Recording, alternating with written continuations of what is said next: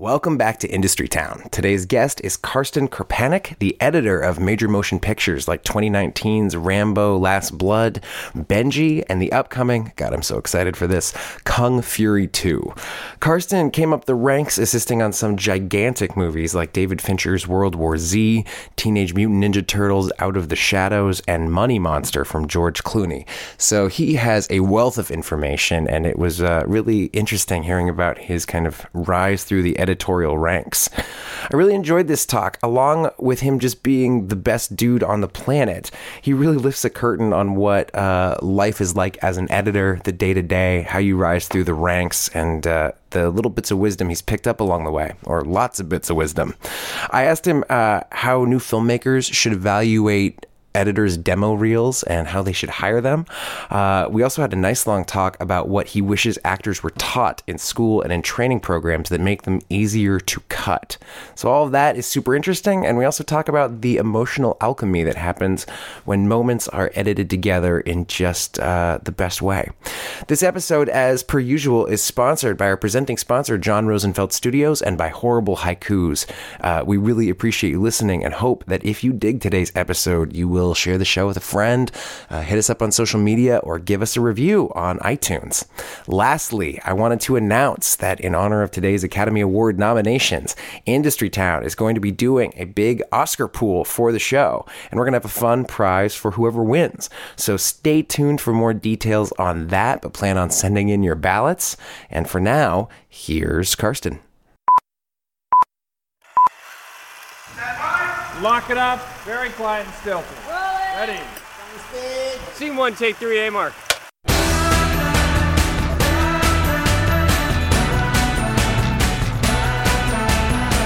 Okay, we are up to speed.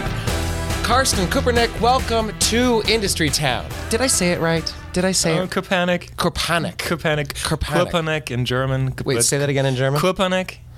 But I like Krpanek. It's just kind of create that just intense, just panic at the heart of it. Exactly. Thank you for coming onto the podcast. I understand this is your first time. Yeah, thanks for having me. I'm thrilled to have you, and I'm thrilled to be the first one to get to interview you. It'll all get hit in the intro about what you do and things like that. But tell me, how did you get started as an editor? How did I get started? It basically started at Ball State University in college, basically. I was a foreign exchange student at Ball State in Indiana and going to the telecommunications department, and we did short films and music videos, and someone had to cut it. And I just really kind of naturally gravitated to editing. It was Final Cut and Avid back then. And so you were there as a director? I was there as a student, just in general telecommunication. I was studying film studies in Germany, which was very theoretical.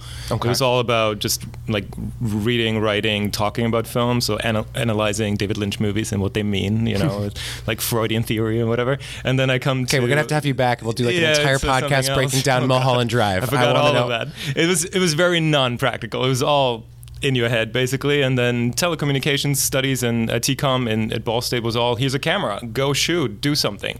And it was a great place to try things out, to fail, to learn. There was no pressure. It was just a really great playground. What brought you all the way to Ball State in Indiana? It was money. Money. It was money. The answer to most questions in life is money.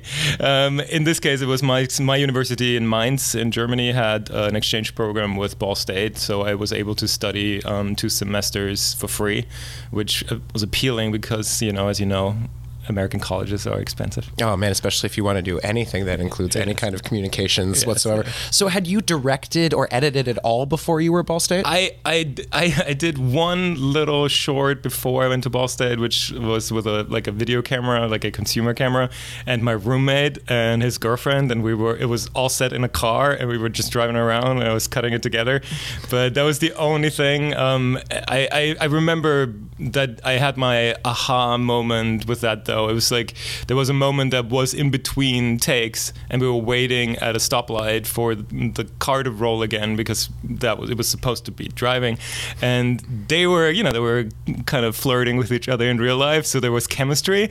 And I filmed something, and it was a smile that he had in response to something she said, unrelated to the movie, but I used that take later. I made in the short film. It's not a good short film, not to say that, but I basically made the car stop in the short film and used a line of dialogue and had that like real reaction, that real smile, and put it in to forge a movie moment, and it was for me sort of like, oh my God, you have two completely meaningless images that are unrelated to another. That line and that take of him smiling did not in real life in any way correlate, and then you put them together and you create meaning, you create an emotion, you create something.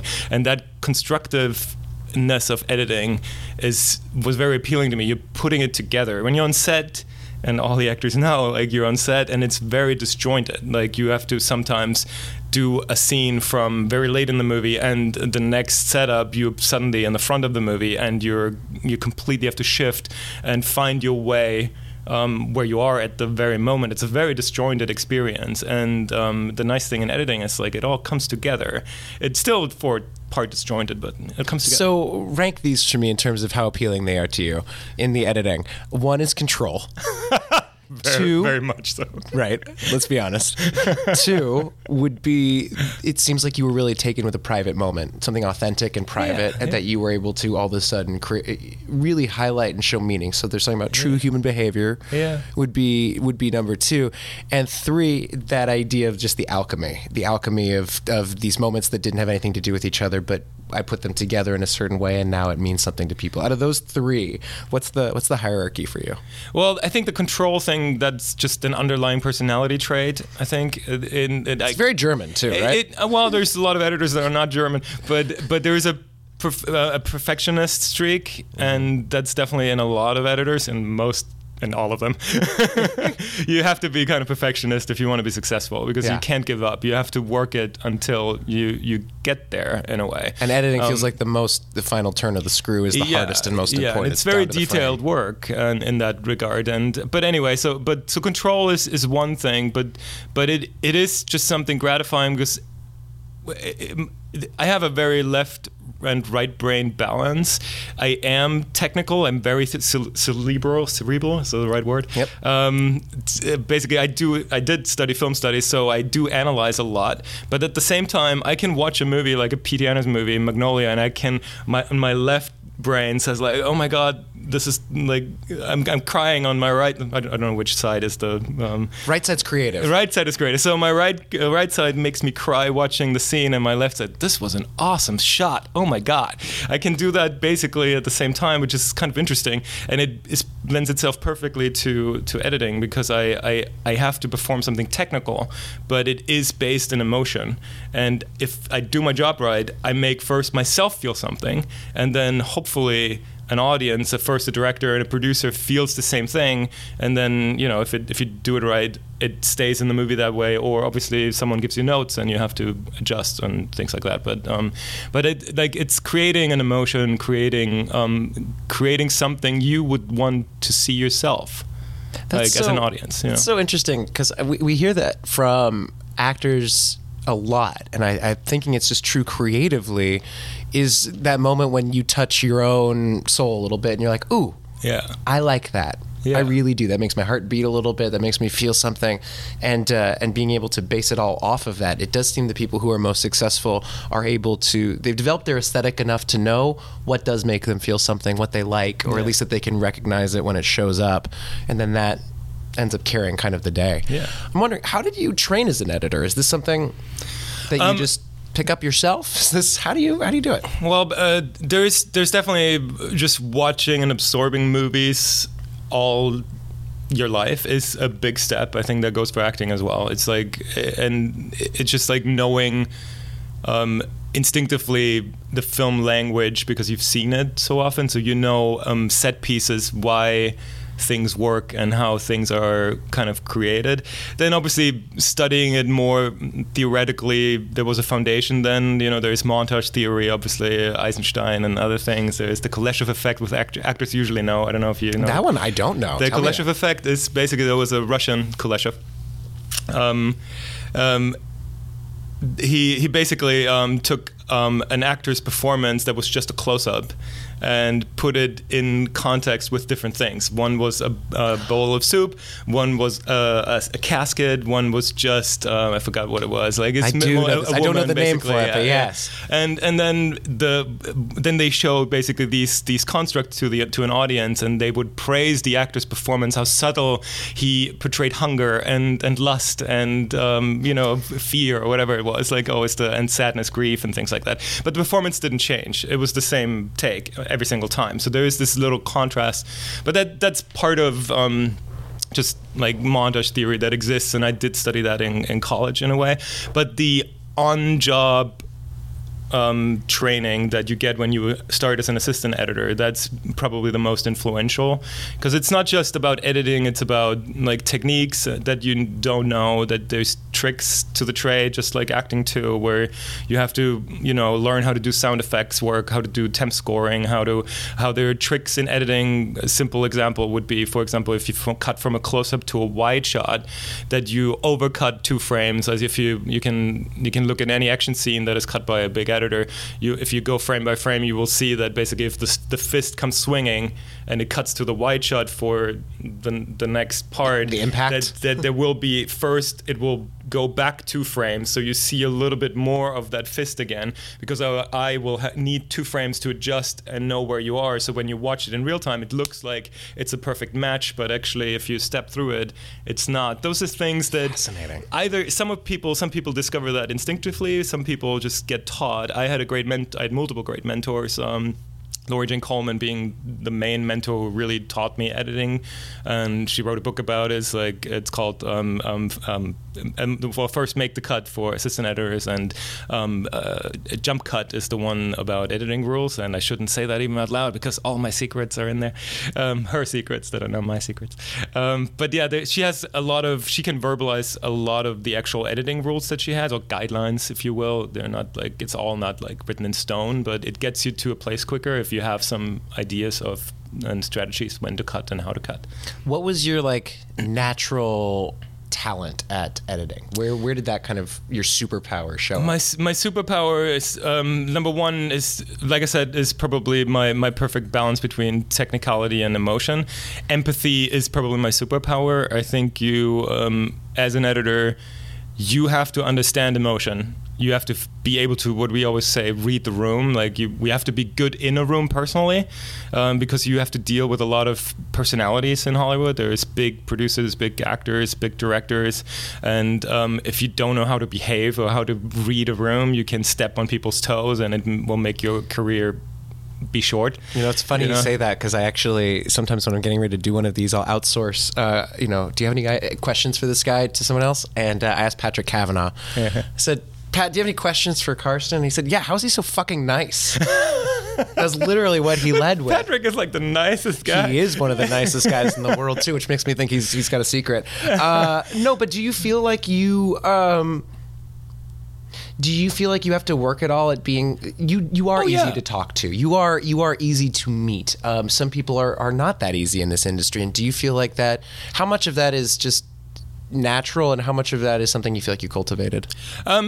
Absolutely. I hope. Thank you for the compliment. I do feel that personality is the hardest to change, and I run this internship for editing, American Cinema Editors Internship Program, which I was an intern in 2008, and I'm now the director of it. And we see these younglings come from college. Younglings now.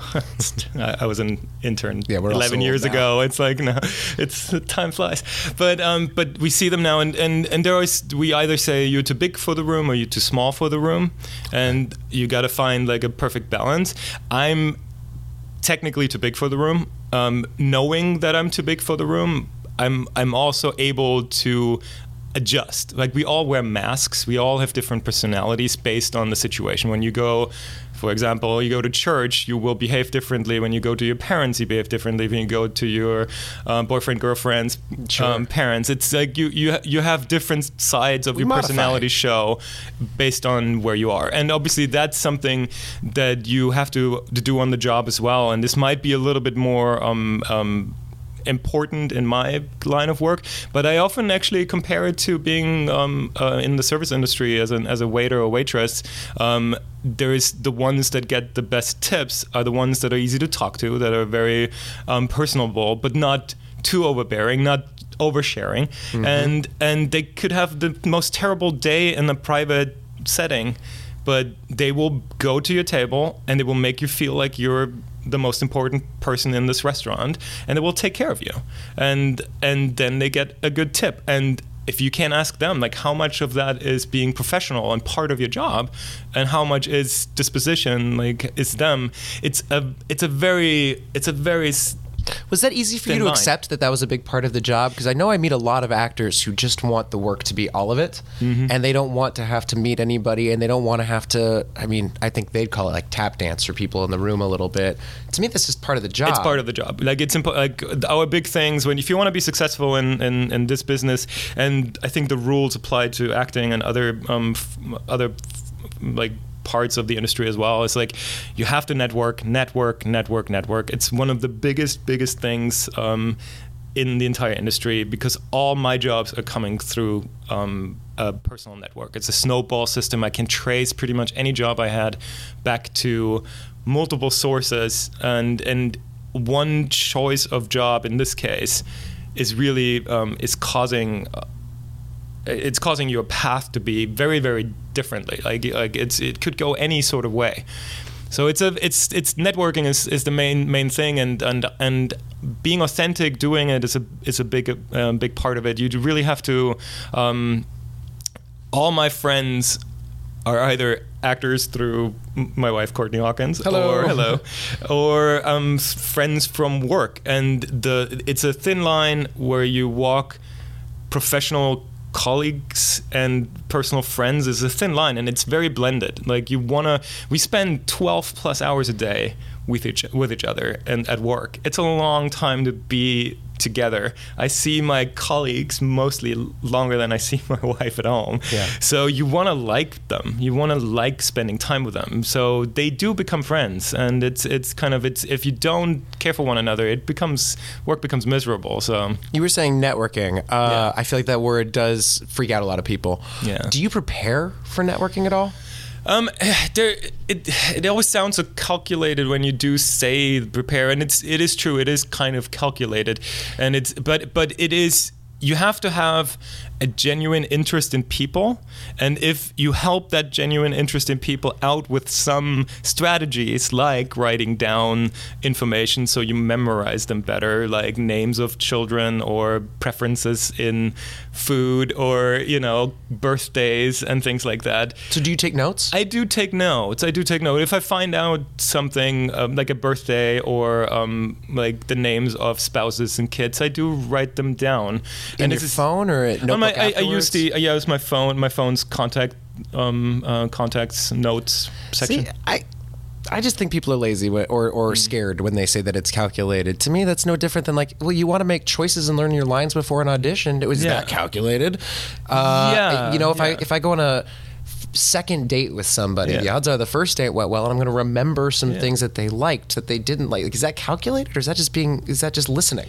It's interesting, because I do think there's also a cultural difference between where I come from in Germany and whatever, where they would think it's fake. Like, Germans would think it's fake, and I had to definitely adjust to this more American, like being a little bit more of a hustler kind of thing. So in Germany, would it be that you just don't network, or that networking is this totally kind of chaotic, laissez-faire experience? It might have changed over the last 10 years, because obviously I've never really worked in that industry necessarily, but Germany, like waitresses in Germany are rude. It's really bad. I'm probably hopefully no one listens to that. I'm sure they're nice waitresses. I don't think we have a giant German audience yet. Yeah, but it's interesting because every time I have friends from Germany over at America, they basically think all the waiters or people at grocery stores are fake. They're being fake friendly. And it's not true. It's being professional. I totally disagree with that assessment. But it's also cultural norms that it's like it's normal to be friendly. Yeah. In certain places, it's normal to keep your distance and it's respectful in others. I think for me, it's a lifestyle change in a way. If you want to, for example, we're in Hollywood, if you want to lose weight, if you start going to, in the beginning, it's a real effort to go do a diet or do a workout or whatever. And eventually it becomes a habit in a way. And I think it's similar in a way, the way you talk to people is like, okay, I find out some information about someone in a pleasant conversation, and then I remember that birthday, and I just write an email like happy birthday or whatever. It's friendly. Yes, is it mostly calculated in the beginning, but then a year later you get invited to a post-Thanksgiving party, and you go there, and then you have coffee, and suddenly you are friends. So I think a lot of the calculated has to do with like, you like yourself, right? I do like myself, yeah. I think you have no problem saying that without worrying what that sounds like. Like, I like myself. Yeah. To me, the people who are good at networking like themselves. So it's not shitty if I bring myself to a conversation. But if I need to like plan a version of me that is curated for you because maybe I don't like myself as much, I think that can be at the root of it sometimes. And you can't show it's all about, you can't have a short term goal. You can't write, I get these emails like, really love your work. What does that mean? Yeah. Do you have a job? Here's my resume. It's like, okay, this is not working. And the same thing is like when I meet people, it's really not that you're trying to go for something. The goal is the connection. The goal is making a connection. The goal is not getting something out of it. If something years later comes out of that, that's a great thing, but you by then probably cultivated a friendship that is worthwhile to begin with, And if this is anything in life, when you made a friend, even in high school or whatever, isn't that calculated, and you want to have someone in your life, and I mean, it's all a social game. Yeah, the more you think about it, the more there's a plan. So we've talked about some of the things that were like natural for you. What did you have to get better at? Were there any like really tough lessons that took a while to learn? I think the biggest challenge, apart from the work hours, and especially once you have a family and things like that, and just being away. And this year, first time I was abroad for a few months. Yeah, you missed a fantasy football draft. I did, and I missed really my daughter's second birthday. No, but let's talk about the fantasy football. Yes, we should. I'm kidding. I have a bad season, you know that. I beat you, though. You did beat me. No, but okay. So the hours are tough. But the hours are tough. That, but the main thing, I think, the biggest struggle in terms of, because it was so foreign, is playing the political game, which is part of the personality thing. But Hollywood has no clear power structures, as you would know in a company where there's CEOs and managers and workers, and decisions are being made top to bottom.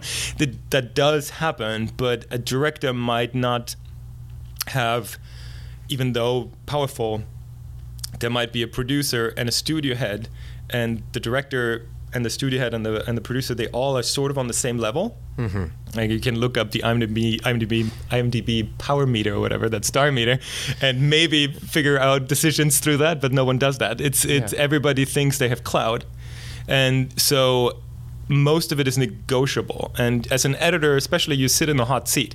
You're usually hired by the director. Mm-hmm.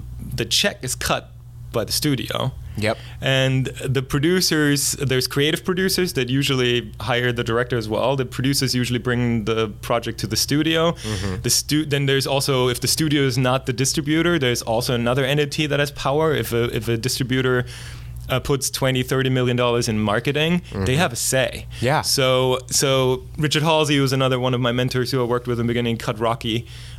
He said, like, who has final cut? The person who buys your movie. Yeah. And so, like, navigating those personalities and those power struggles that happen, unfortunately, way too often in Hollywood movies. Well, I mean, of course, they're so expensive. Yeah. So many people's careers feel on the line. Yeah. So that's a little bit of a problem, like, because you need to have your directors back, but when the studio comes down and wants you to make changes, you need to find ways to make those changes or make the studio happy without alienating your director.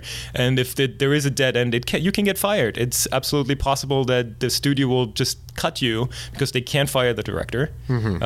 He's well protected through the DGA, and this is nothing personal. It's business. It just makes sense. Like, you want someone who is not bound to that director's loyalty. Yeah. And then someone else gets to do what the other editor would have done perfectly well if he had a mandate.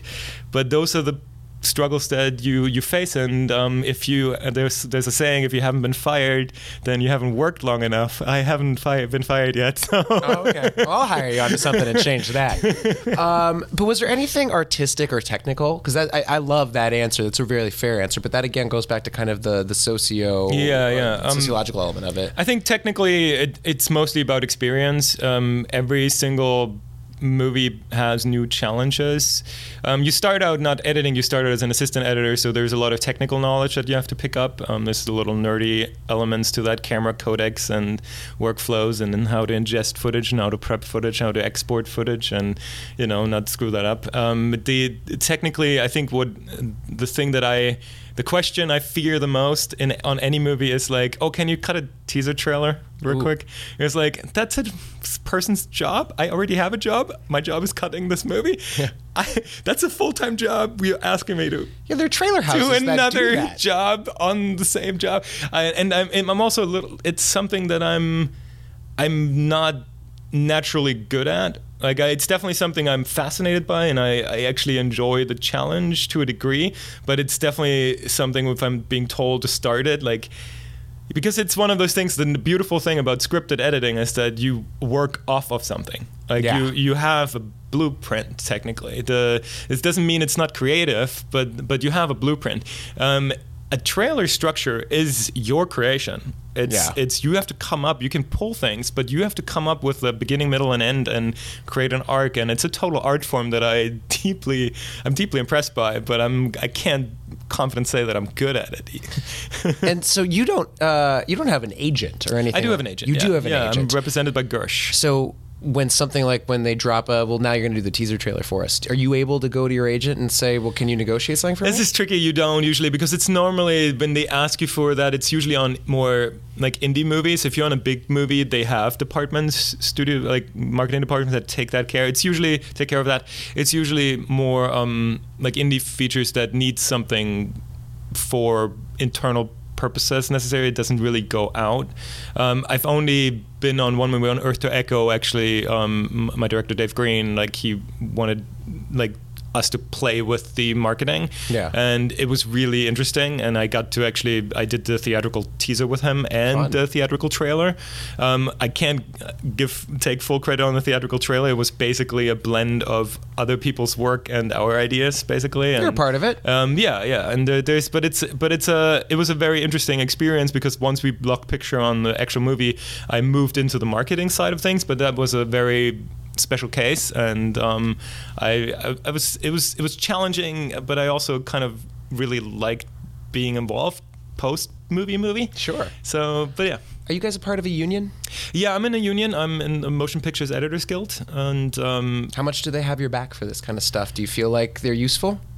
For this kind of stuff, SAG for actors is a large mix. Like, it's how we get our health insurance. There's certain things that are protected, and there's other ways that union is really hard for us. If I'm hired as an editor under the unit, and someone asks me to do a teaser trailer, that's part of. I'm still the editor, so I can say no, I don't want to. But it's not like they wouldn't step in and say, like, this man is not allowed to cut trailers, it's not in his contract. No, that's not the case, technically. So you have an agent. How do you go about getting work? Is it their job to find leads and send you? Because you just said a second ago that almost every job you've ever had is related to some kind of social interaction. I love my agent, and Laura Brockhoff at Gersh, and she kind of helps me mostly, like, negotiate my contracts, which is a huge thing. Yeah. And she gets me into rooms I wouldn't normally get in. that, however, is obviously based on my credits that I have.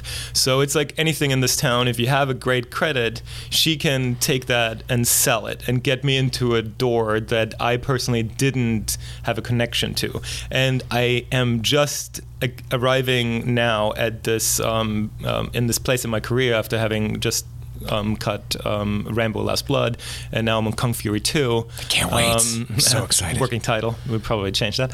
But it's now I actually have credits that people have that are have name recognition, and that can obviously that helps Laura to do her job for me and can get me jobs. She's gotten me great recut edits jobs, basically, where you go in and you help someone out. And last year I did one for Imaginary Order, which played the Sundance competition.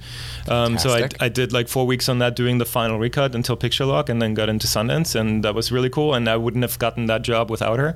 And she sometimes connects me to young talent as well, where you do a short film for very little money, but she believes in the talent of those, and those are people that I wouldn't know otherwise. So you start the connection.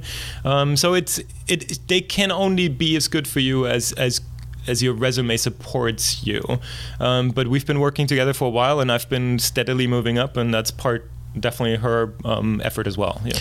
I really like what you just said. I hope every actor who wants rep or has rep goes back and listens to your description there, because I actually think that should be no different than an actor's agent. I think long ago it might have been different, where you don't have any credits and then we'll just send you out all over town. We're going to make something happen. But really, I think most agents can only work with what you've already brought to the table, and we might be able to build something new from there. Yeah. But you've got to lay that foundation. It's got to be really strong, and you've got to have something. I like what you said. Is like, I got this credit, now she can sell that credit. Yeah. A lot of people, I think, are looking for the agent to get them the first credit, and I think that misconstrues what the job is. Their job is to sell you, not to create you and then sell you. Yeah. Quick break to tell you that this episode of Industry Town is sponsored by Horrible Haikus, everyone's favorite offensive poetry game. This game is perfect for actors, entertainers, or anyone who's willing to just look a little bit silly in front of their friends. Horrible Haikus is available online at horriblehaikusgame.com. And if you are an Industry Town listener, you can get the game for 50% off with the code Haiku50. Again, that code is Haiku50. That makes the game just $15, so go check that out online and get yourself a copy. And now back to Karsten. And I think there's actually something similar as well with acting in terms of like having a type. Like I know like JRS and like, they're always talking about like, what's your brand? What's your essence? What's your type? And obviously it can go into typecasting, but I looked at my resume until this year, where I had kids movies, Earth to Echo, Benji, like a dog movie and with kids, and a sci-fi kids movie. Yep. And then I had some like more like Sundance dramas for Bliss and Imaginary Order. Then I had some action movies like the Kickboxer reboot and Escape Plan 2, you know. And then now suddenly with Rambo and Kung Fury, the action streak. And I do want to do big movies. Blockbusters is where, like smart blockbusters is where I want to be. Sure. So now I see my identity forming, and I'm really excited about Kung Fury 2 because it's also very heavy VFX and a comedy. So it checks really all the boxes that commercial cinema kind of needs. And I didn't have much comedy experience before, and I've lost jobs because producers would tell me, I don't see the comedy experience here in the resume. So cutting a pure comedy that is also heavy on action and like Marvel level VFX, it's really exciting to me. How did that job come about for you? It is the snowball thing. It's a perfect storm, and it is years in the making. And so in this case, my agent put me up for it. Great. That was one thing. I was in Bulgaria to do Rambo Last Blood, and there is a studio there, Ljubljana.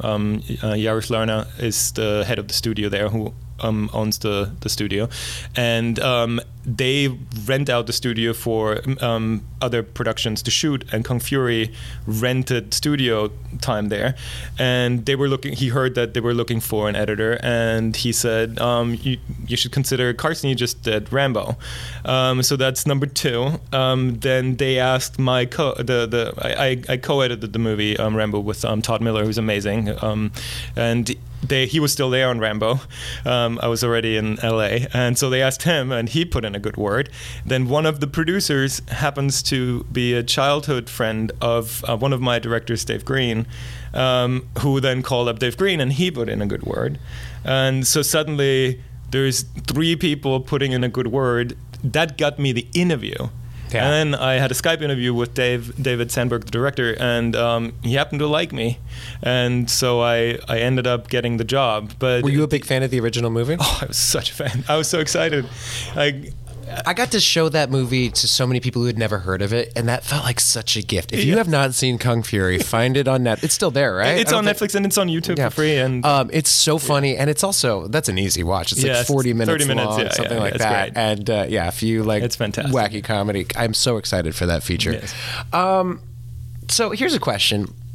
We've got a lot of, I know a lot of aspiring filmmakers, people making their first couple shorts, people making maybe their first feature, and they think, okay, I need to get an editor if I'm not going to do it myself. I've been in this position. Yeah.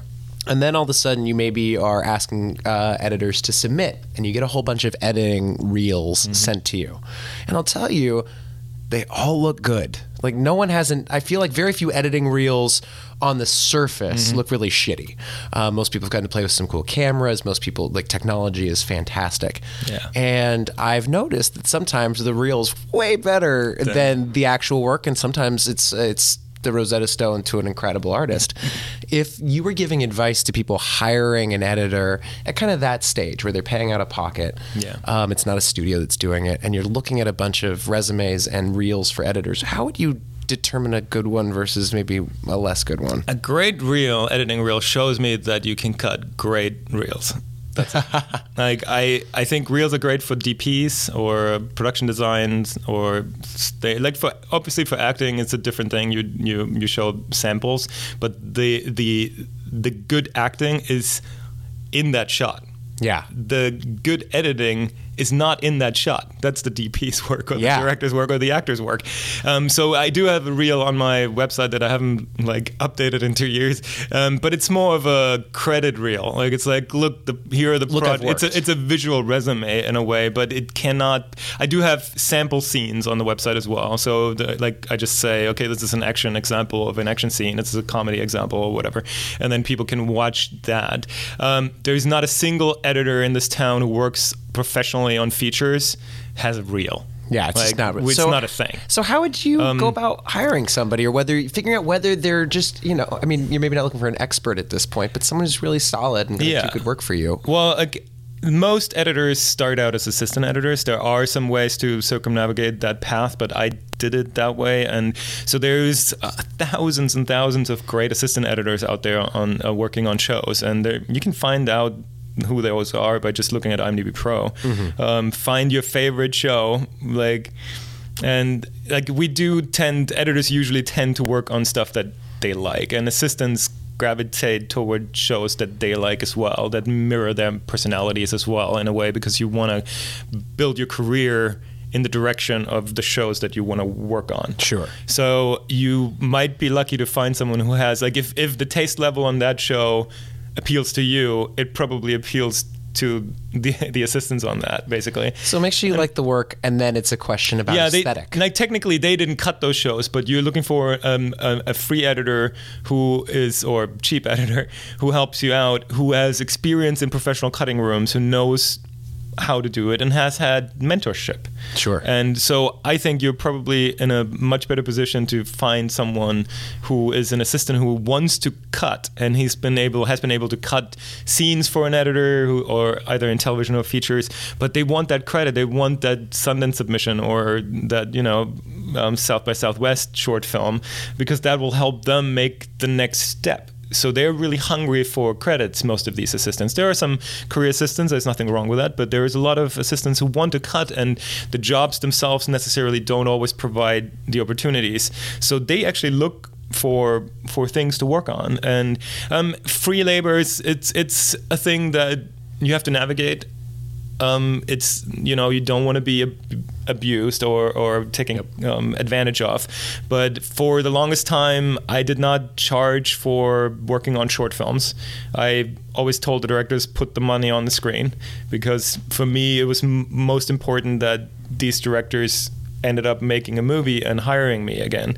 And I've edited 2 feature films from directors whose short I cut.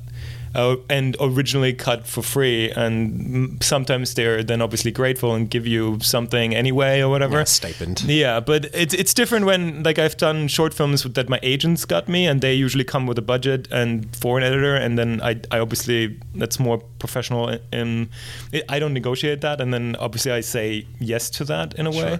Sure. But like for the first 10 years or 8 years until I actually became an editor, once I am an editor, it's different, because then it's my profession that I make money with. While I'm an assistant editor and trying to become an editor, I have something to gain from it, and you have probably a good chance of finding someone who has seen enough and learned enough to find something. But the main answer is ask around. You have to ask for, it's networking. You have to ask people that can recommend people. So break this down a little for me, because I feel like most people think about an editor and they imagine one person. Mm-hmm. And really, there's assistant editors and there's other people working on it. What does it mean to be an assistant editor? What kind of stuff is an assistant editor doing if they're not actually cutting it? Everything but cutting, basically. And they do edit if the editor is interested in mentoring. Okay. And I let my assistants cut a lot. I think it's part of, I want that to happen. I think the movie is not my movie. It's whatever's best for the movie, and I do appreciate a creative environment, and whoever has a great idea should get credited for it. You know, I don't have a problem with saying my assistant did this amazing recut on this. It's fantastic. Check it out. And that's great. But what are they? What's their day-to-day? What's the day-to-day? So the day-to-day is basically you're in charge of all the technical under the hood stuff. You're the pit crew, basically. Okay. And the editor is the race car driver in a way. And so you have to take the footage from you get the footage from set or from a lab. If you have a lab, they will prep the footage already. You will ingest it into the system. You will make sure that everything is there. There's a lot of paperwork that comes from set. Like there's a camera report, there's a sound report, there's a line script with phasing pages where the script supervisor will make notes from set that directors have and log all the takes. So you need to cross-check that the takes that were logged on that paperwork actually made it into the system, so that the editor has everything to cut with. And then every editor has a specific preference in regard to how they like their footage prepped before they start cutting. There is some special software, like there's a thing called ScriptSync in Avid, where Avid is an editing software, where you can import a script and put clips to the words, so you can actually click on a line in the script virtually, and it will bring you to all the line reads for that. It's kind of cool. Wow. There's a lot of, it's used a lot in improv comedy, actually, because you can also write alt versions of that script and then have a written transcript in the Avid. I don't use it. I tried it. It didn't, my brain didn't work well with it. I have my own breakdown system, how I ingest the footage in my brain, basically, and navigate it. Basically, it's managing workflow. Yeah, it's managing workflows. And once you're out of the dailies process, once there's no more shooting and everything's in it, then you go into the director's cut phase, and then you help with sound effects, you help with temp music, you help with temp VFX. The bigger the movies, the more specialized your jobs become. Then you have VFX editors and VFX editing assistants. You have maybe a second assistant. Avengers had 8 VFX editors. Jesus. 8 plus assistants plus regular. Holy cow. It's a 15 people team, Yeah. But most movies, the smaller scale, you have an editor, you have a first assistant. If you're lucky, you have a second assistant. A lot of them have PAs. And the hours are crazy. I remember I was doing a show in North Carolina, and I was getting a ride home from set at like 3 a.m. And that guy who was taking me had to drop off everything for the office for post-production, and they were there at 3:30 in the morning, and that was the start of their day. Yeah. And basically by the time cameras were rolling the next day, they were going to bed and everything had been logged and was ready to go. And I thought, what a life that is. It can be really long hours. It's not necessarily harder than it is on set. A set work is brutal, and because we're usually in an air-conditioned room or heated room, it's not catered room. Yeah, but 12 to 16 hours, and it can be rough in a way, but it depends on whether we as the editorial treat the actual footage or if you drop it off with a lab. And sometimes there's someone called a DIT on set who will actually transcode the footage for editorial purposes. They might do that. So there's a lot of different ways to handle this. But the main other task for assistant to finish that question is that once you get into a place where you get closer to the finishing, the assistants do the so-called turnovers. So you have to feed the other departments. You have to get the movie in whatever form they need it to the sound editors and the composer and the marketing department and the VFX vendors. And that all needs to be coordinated, and it's a feedback loop because you have to get that back into the cut, and you build the movie until it's all finished. It's amazing that people are able to actually keep everything straight. Yeah. I feel like one file mislabeled could just cause an entire movie to fall apart. You definitely. There's been problems. That's part of it. Problem solving is like the one key sentence, like, what does an assistant editor do? They figure it out. Like, they have to. It's problem solving. But how do you go from assistant to an editor?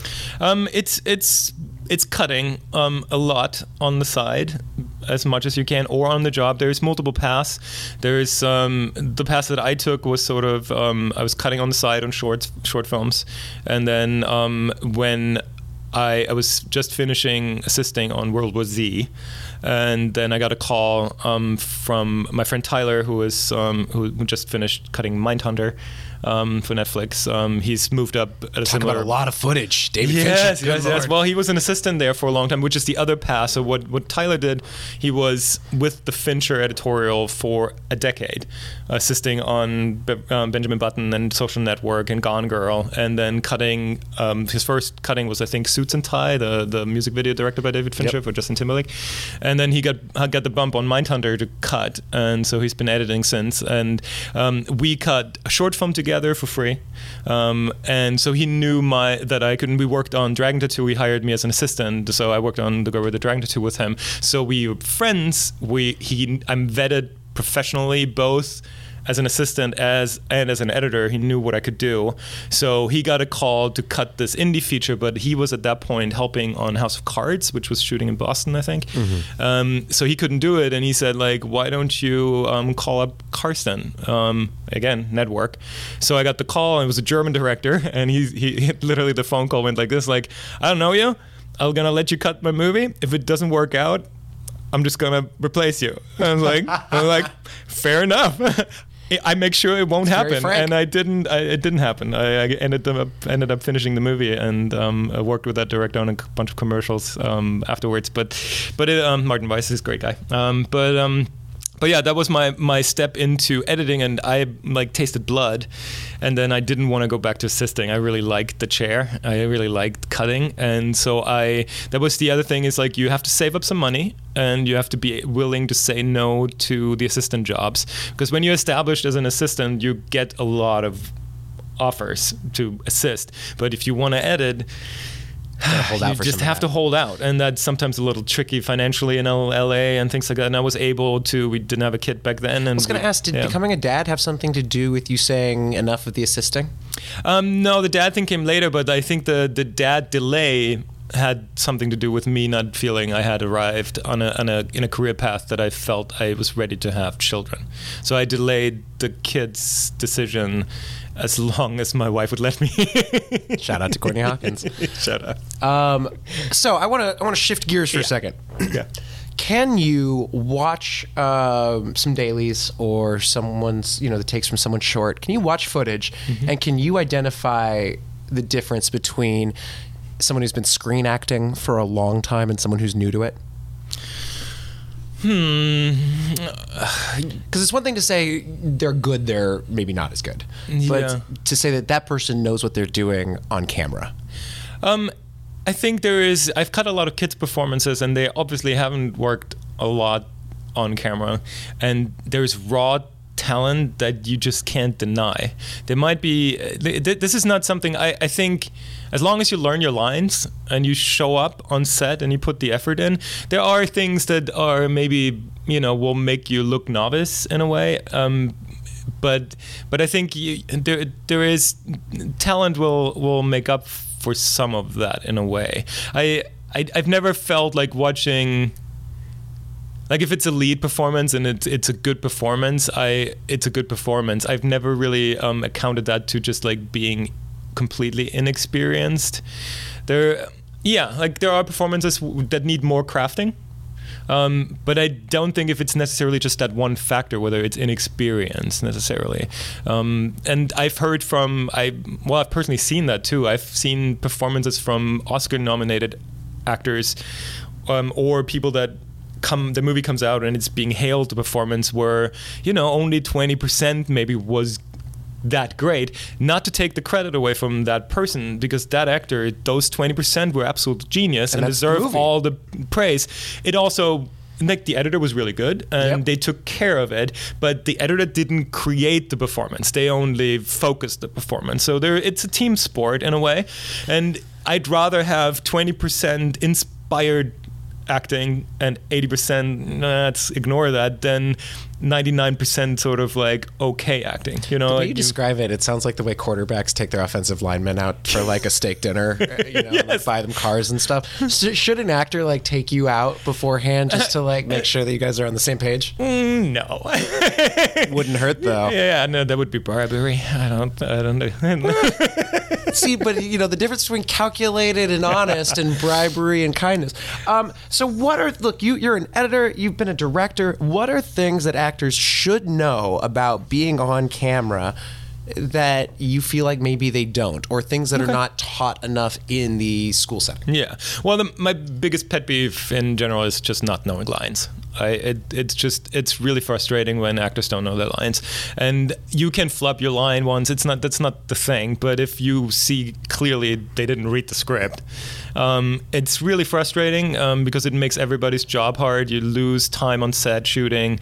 It's disrespectful to everybody. So many people. I just don't like. If I don't know my job, and this is knowing your job, I would be fired. And I some people think they can get away with it because of name, and I don't necessarily think that's a great thing. I like this piece of advice though, because it's something we have entire control over. Yeah. It's not about make sure you have the best choice. That's so abstract and it's impossible to measure it, but do I know my fucking lines? Am I ready to go? That's a really simple one. It's a really simple one, and it in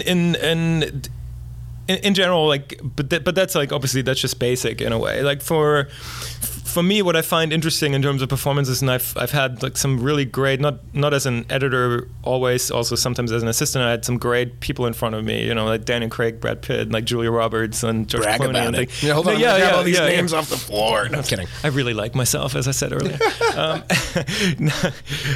But you see like different actor approaches, and like, for example, Ron Livingston, who I had the pleasure of editing on Fort Bliss, like he was someone who kept it fresh on every single line read. He would do just a slightly different thing on each take, and it wasn't necessarily overall inconsistent or difficult to cut, but he always had a thought, he always had a fresh approach, and it never became stale. So I think there's like a big kind of fight between being very consistent, which is really easy to cut, but can become robotic, and being really, really fresh and dangerous and like you don't know what's happening next, the Joaquin Phoenix approach or something, which is really exciting. But I'm pretty sure these improv stuff on the Joker weren't easy to cut necessarily. No. I don't know the cutting room, but improvisational, unless you have a lot of cameras rolling where you can cut around, there are some challenges with that.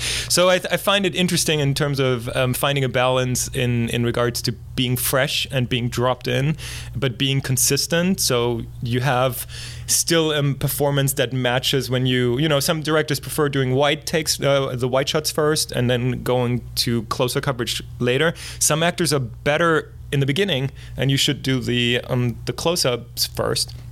You should actually communicate that. If you feel as an actor you're better early on, like, just tell your director. One of my favorite days on set, I did New Amsterdam, and the character was just going through horrible PTSD, and the director came up to me when I was doing my makeup test, and he just sat down next to me. He said, "So how do you want to shoot it?" And no one had ever asked me that. He's like, he's like, "You're going to be crying for like a whole day. So do you want to get it all done first? Do you want me to start on the other guy? You want to start in the wide, not really worry about it? What do you want?" That's great, yeah. And I was like, seriously? You're not going to trick me? And for me, I was like, let's just get it done. I know I can get there. I know I can get there for a while. At some point, the odds are I might run out a little bit. So let's just get all that juicy stuff. And we ended up actually stacking most of my scenes that were in that one room. We just put them one after the other, did all of my close-ups for all of them, and then flipped it. And it was easily took what would have been one of the scarier days on set of like, God, can I make it through the whole day? Yeah.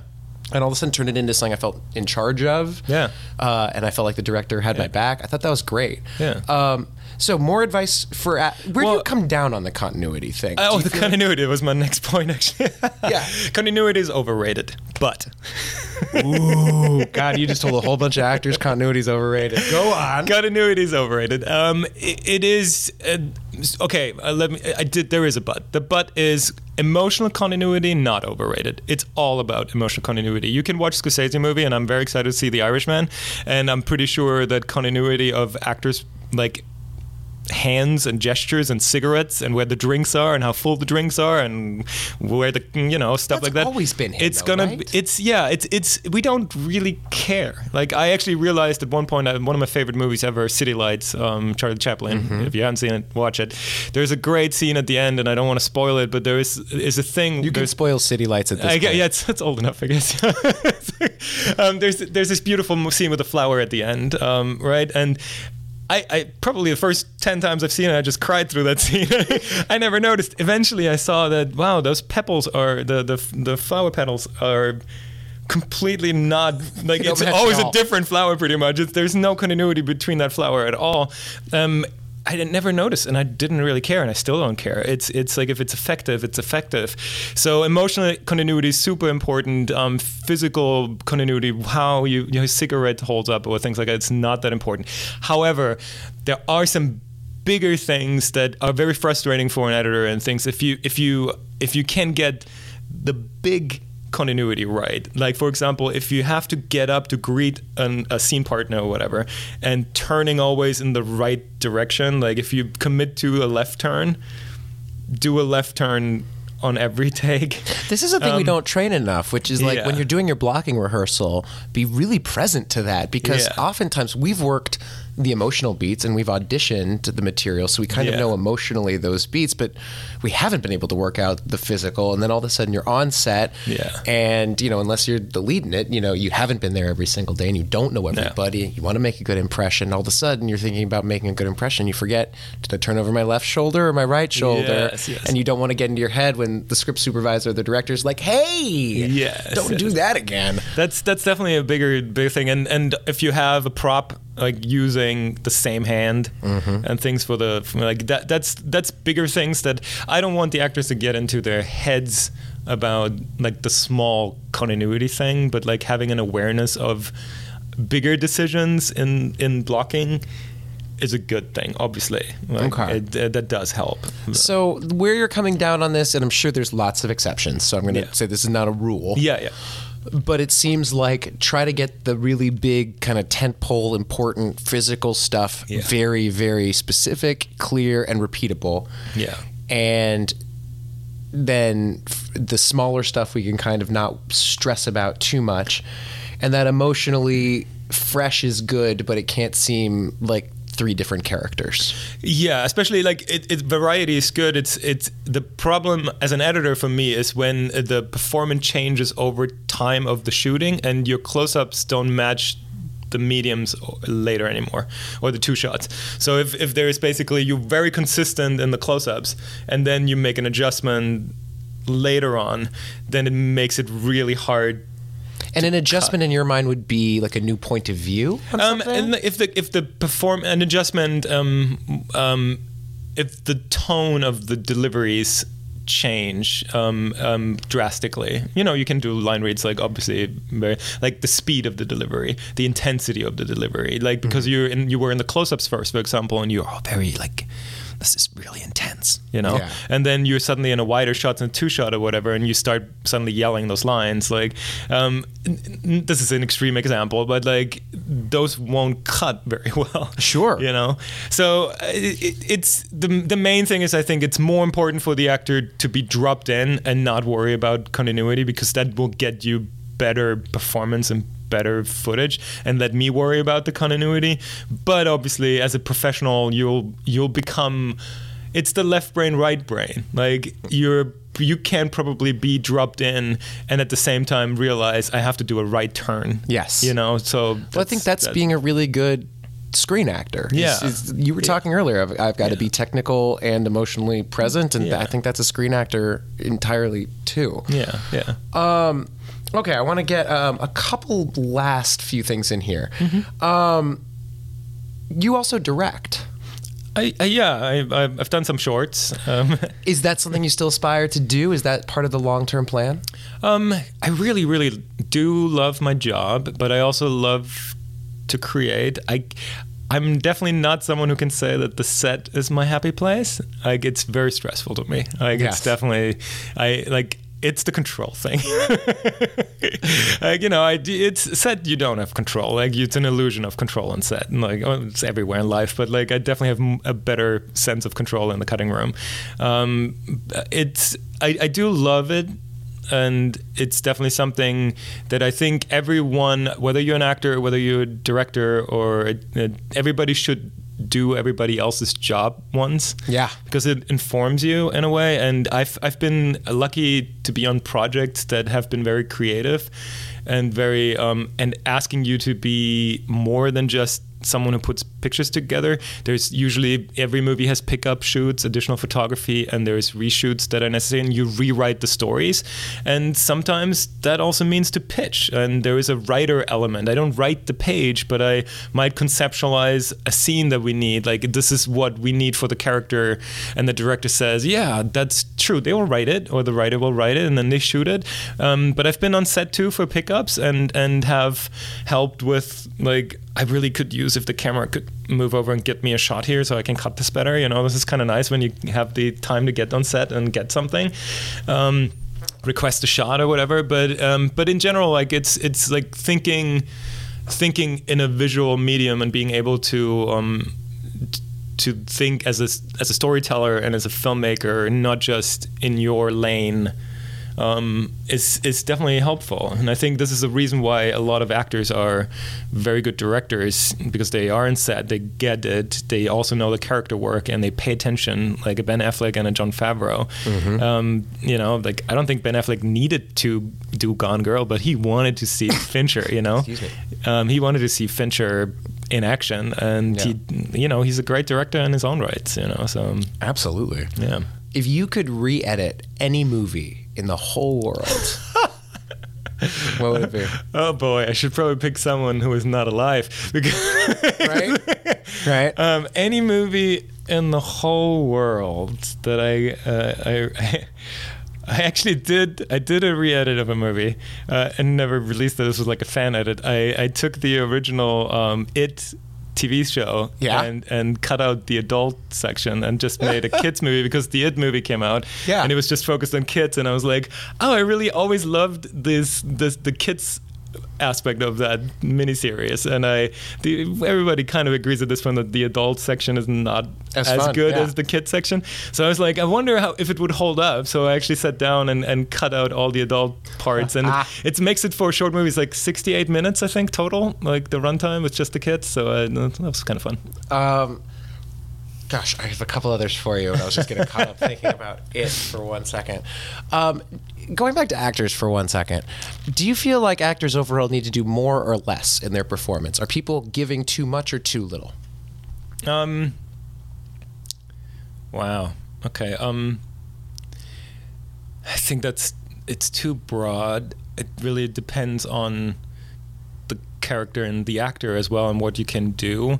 Normally, I would say the camera picks up on a lot of it. I think I would say it's worse to overwork it. There's a lot of actors actually that are very successful in this town who've been more successful by being more Kuleshov effecty. That's like just like having the projection is sometimes like there's a saying, I think my wife told me about that. Shout out Courtney Hawkins.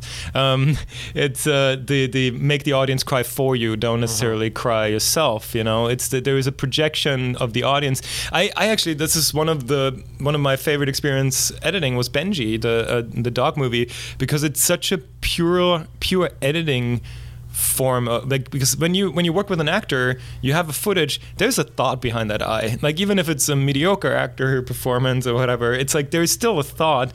There's a human being with a thought doing actually a purposeful take. When you have a dog, he just thinks of a treat and it's all learned behavior. But if you cut it together with something, suddenly you think this little dog is afraid for those kids and he needs to save those kids, and you're creating meaning out of nothing, and it's really kind of fascinating. There's that alchemy again. Exactly. So I would say less is more. I would say less is more. And the other things is, like, as actors, I think you like filming yourself and seeing yourself. There's a lot of tics that happen with some actors where you have to cut around, like lip smacks, too much blinking, hair flips when you have hair and you just like try to get that out of your face, and like these kind of things that you will cut around that, basically. And that's never going to make the cut, and if it does, it's going to all of a sudden make the character seem very anxious if they're blinking all the time. I think it's hard when we train actors. It's really hard to embrace the less is more, because what we don't have are all the technical elements, and we don't have the beautiful lighting, and we sure as fuck don't have a score that's going to pretty much tell the audience how they're supposed to feel. And usually there's other actors and people in the room, so it's hard not to play to the room a little bit.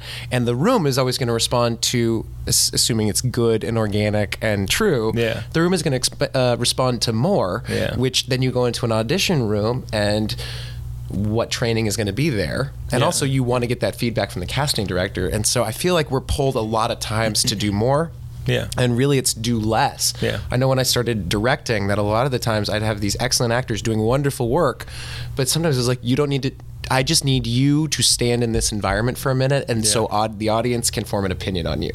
And trusting that that's enough, I think it's really tough for people to... It is an interesting question, though, because I just rewatched The Shining again, and everything about that movie is too much. Like, everything in that all movie the performances is too much. are completely over the top insane, but it works.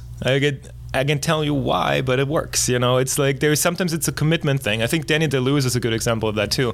It's the go bold or go home kind of approach, and if you can back it up, then something really magical can happen. But if you're kind of just trying too hard, I think then it's bad. Then less is probably more. Last couple. Do you subscribe at all? I believe it's Spielberg. Maybe it's apocryphal that it's attributed to him, but I believe it's him who says that a movie should work on mute. That if you mute it and just watch the silent movie approach. How much do you believe in that? And I don't mean to say that actors don't matter. I don't mean that, but just it's not even. It's writing too. I don't think like a Sorkin movie necessarily works on mute. Necessarily, maybe Social Network does because Fincher is amazing. But I think there is a.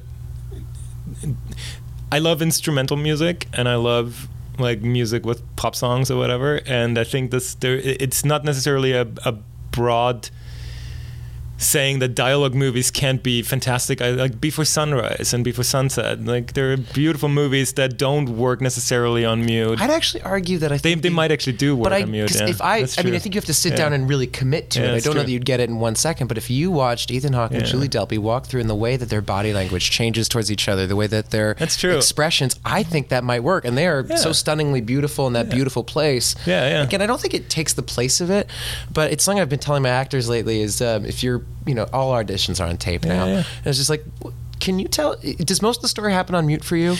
There's actually a great thing to interject. Gus Van Sant. Yes. He did this thing in a couple of movies back. I think he does it every time now, where he does a silent take on every single setup, where the actors just think the lines.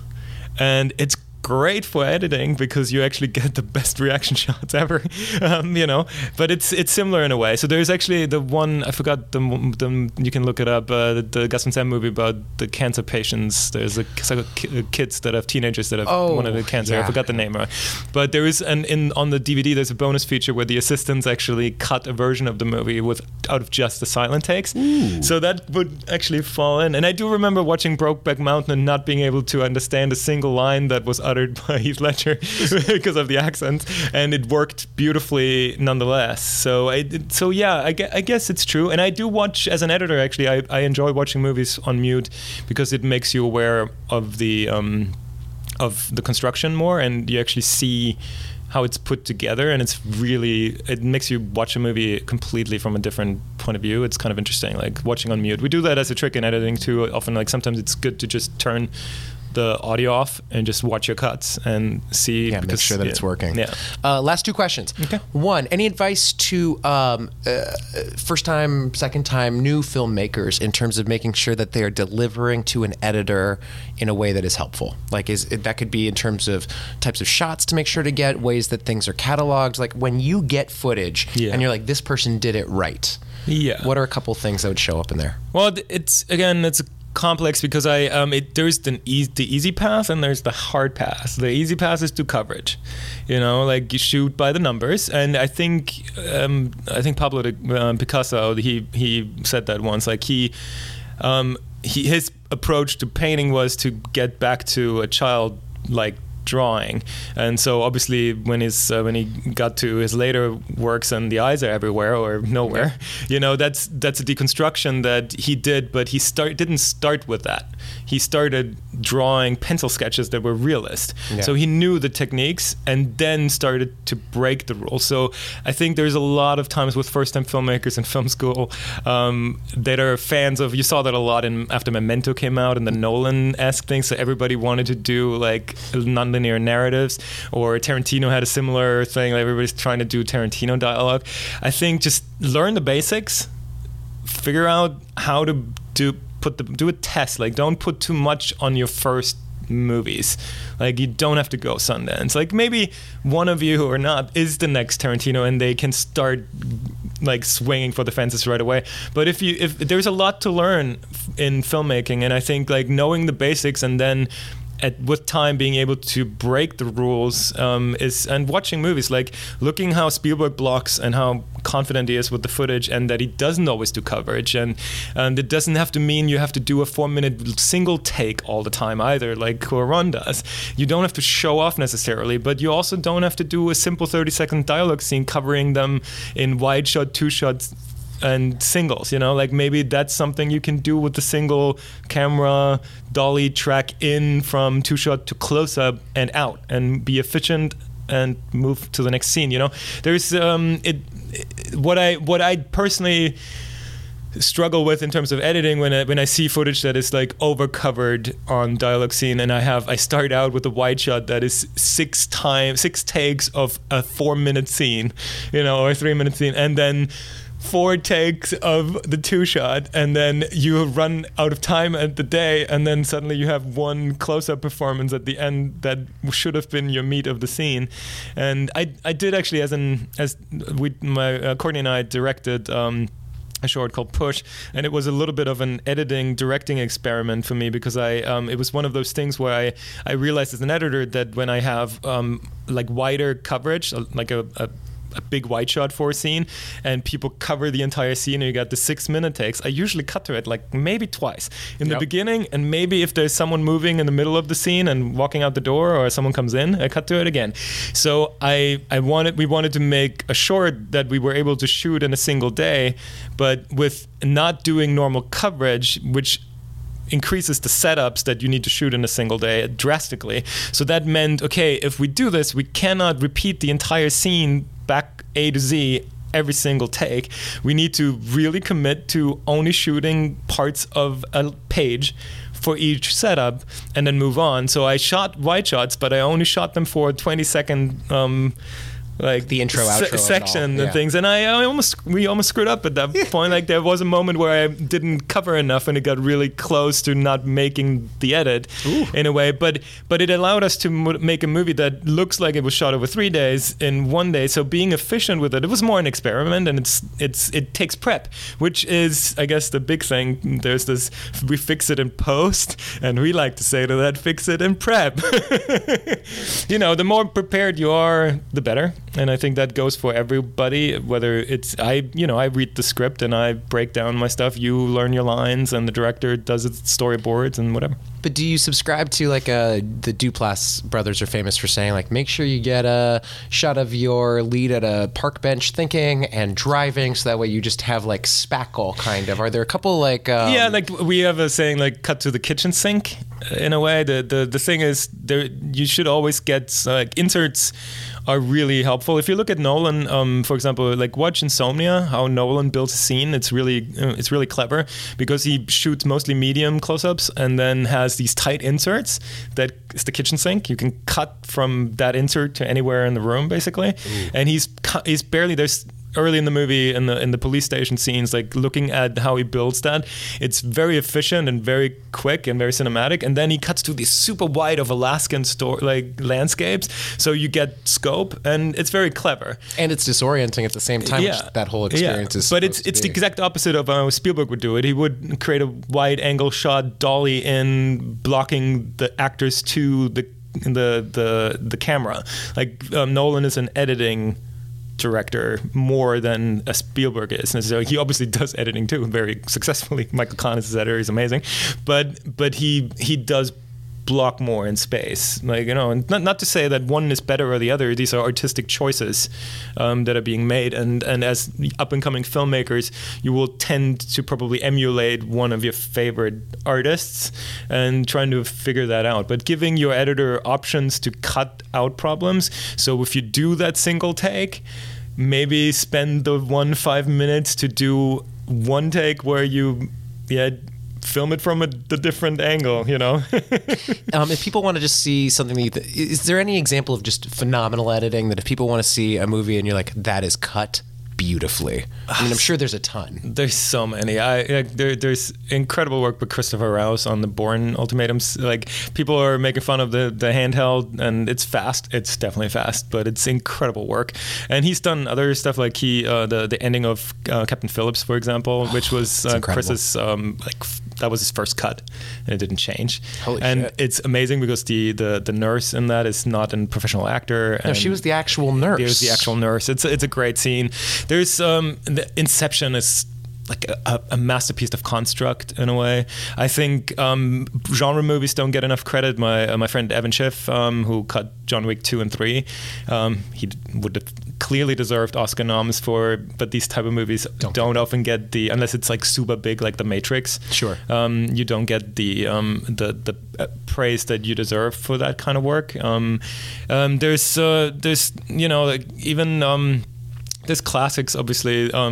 The movie that made me fall in love with editing, where I realized editing, was Don't Look Now by Nicholas Roeg, which is just beautiful. It has a cross-cutting scene in it where you can cross-cut between two different locations. It happens in every chase scene, basically. But you can also cross-cut between time, where you have the same actors in different time spaces, basically. Ooh, that's interesting. And it's more popular now. I think J.J. Abrams does it really successfully sometimes when he has a mission brief, and we already see the mission go on while we're still briefing it. It's kind of cool. It does a Mission Impossible in an Alias. But in this case, in Don't Look Now, it's a sex scene where we see the couple after the sex and during the sex, and it creates a beautiful image of that marriage. And it's a very interesting technique because you don't see it that often. It's gorgeous. It's a great movie. Anything you want to just tell anybody that they need to see? Anything you're loving right now? I mean, you got a 2-year-old and you just got back from cutting 2 movies, so you might not have seen anything recently. I think Frozen is really good. Okay, so all the kid stuff. Gotcha. No, but we did see some great stuff. We just saw Overlord actually, which is really underappreciated. Yeah. Shout out to Matt Evans who cut that. Beautiful work, and I was really excited about it. I missed it because of the baby thing in theaters. I wish I'd seen it in theaters, but it's a great genre movie and very unique in its because it's made for adults with a fairly high budget, not like mid-range 30 million, probably 38 something. I think I read, which doesn't get funded very often, and unfortunately, audiences just don't see original work like this, and it's a bummer because it's a really well-made movie, and especially if you like action, zombie, war stuff, it's great. Awesome. Well, go check out Rambo: Last Blood. That is it streaming now? Is it rentable? I think that's just out of theater, so it'll be a little while until it comes out. And then Kung Fury 2 is when? It's probably spring 2021. Amazing. Mark your calendars.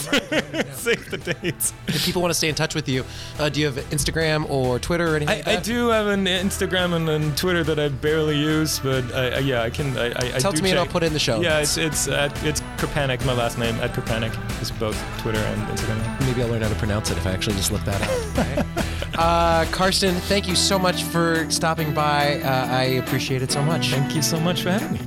Thank you so much for listening to this week's episode. If you made it this far, I hope that means that you enjoyed it and that you will share this with the world, maybe on your Instagram story or with an iTunes review.